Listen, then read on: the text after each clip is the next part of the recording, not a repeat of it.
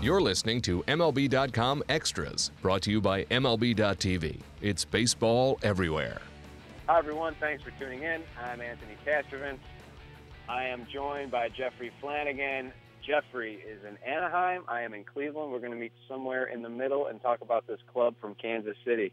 Jeffrey, the Royals keep chugging along and winning series, and now they're a little more whole as far as the roster is concerned. Jarrod Dyson rejoined the club since we last spoke, and he's wasted no time making an impact offensively, 7 for his first 19. Nice to see him back and doing things. Yeah, it's really it gives the bottom of the order a lot of life with his athleticism and his speed, and we just kind of noticed that right away.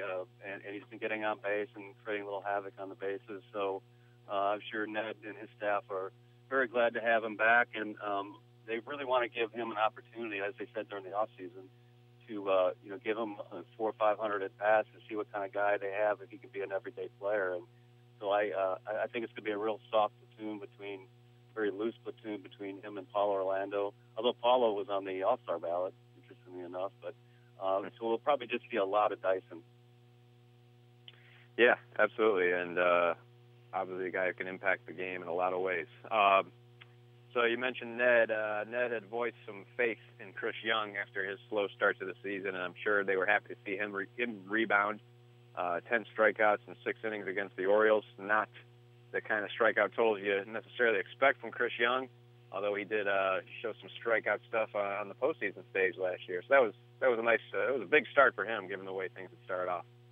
Yeah, it's really kind of, the fan base was kind of down on him, but, you look at the pitchers he was facing, Noah Syndergaard and Sonny Gray, and then he had to go into Houston and pitch in the Astros opener, and that's not a great ballpark for a fly ball pitcher.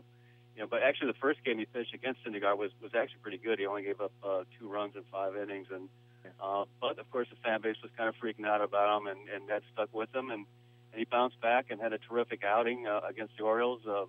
Every once in a while he'll get that slider going and getting guys to chase the fastball out of the zone, and you'll see some pretty impressive strikeout totals from him. So it's not totally unusual to see that, but just a really great bounce back outing for him, and the strength of the staff kind of continues to amaze me.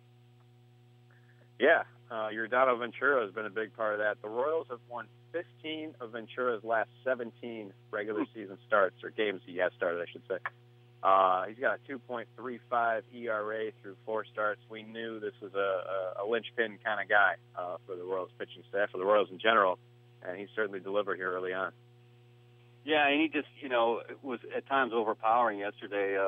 I think he retired 19 of the last 21 guys he's faced, and what he does the best, I think, and why he has that amazing win total, is he keeps the Royals in games, even when he doesn't really have his great stuff.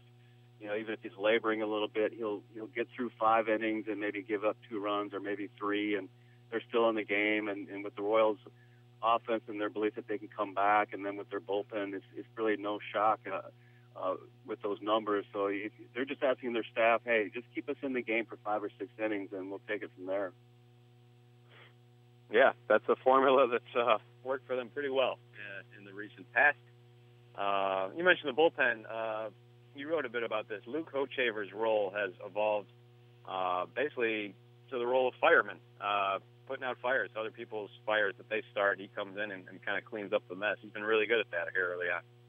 Yeah, he has. He's only, I think he's only allowed 1 inherited base runner to score, and I think at one point he was leading the majors in facing the most inherited runners, and it's a situation they don't really fall into a whole lot. The normal formula is, everybody comes in for a clean inning, but every once in a while, early in the season here, we've had some jams for the Royals late in innings, and Luke's come in and just done a phenomenal job. And Ned kind of expected this would happen with him. I thought Luke was pretty good last year, but now his second full season coming back from TJ surgery, and he just looks like his command is there. He's sharp. He's, hitting 95, 96 on the gun, and just doing a terrific job.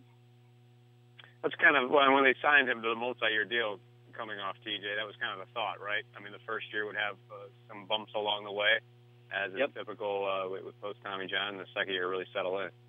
Yeah, and I think they're hoping for the same thing to happen with Chris Medlin this year. And he had a really good start in Oakland, a not-so-good start a couple days ago. So, but I think they're hoping that he'll have the same kind of resurgence that Luke did. Absolutely. Salvador Perez has had a resurgence offensively after a real strong start. 263 batting average and 295 on base percentage, but he's driving the ball. 9 extra base hits already, including 4 home runs. What's gotten into Sal? I don't know. I think he's just, all of these young guys have all kind of hit their stride at different times of their career. We saw Moose have his breakout year last year, and Haas certainly to a degree. And I kind of thought during the offseason that maybe Sal would be that guy this year who maybe shows a little bit more patience at the plate, though that's really not been the case. But he could be a guy I thought that could reach the 25 homer mark. He's just had a terrific homestand, 3 big home runs, and when he's a big guy, and when he barrels it goes a long way, even at Kauffman Stadium. But I expect a big year from him. He is a big guy, imposing guy, not a guy I would want to brawl with. And there was this issue last week with Salvi and Wade Davis. And I know some Royals fans were investigating this 3 or 4 second video on Vine as if it was the Zapruder film. Right. Analyzing their interaction very closely. It turned out to be much ado about nothing. It really was. It was, I'm guilty too. I was going frame by frame trying to figure out what that thing was. It was just an 8-second clip, and it did look odd. And even Wade Davis told me later, yeah, it looked pretty odd. But then you see the full video from the Orioles TV crew, their shot of the post game, and you just start laughing. Go, what? It was nothing. It was just a normal post game victory celebration with Salvador. You could see his face in the second video, and he just kind of babbling on about something, and Wade, who the stoic Royals closer, just kind of okay, fine. And I think he's got a big thing of chew in his mouth, so it looks like his lips are tense and everything. But it definitely turned out to be nothing. And by the time the Orioles video got out, the Twitter fire was out too. Yeah, absolutely. It squashes it pretty convincingly if you see the full thing. I think whoever started that must have been the same guy listening to Sgt. Pepper's album backwards. Yeah, I think so. You'll have that. Hey, one last thing, Jeffrey. You gotta love Dayton Moore driving to St. Louis to hand deliver Ben Zobrist's World Series ring. That was a classy move.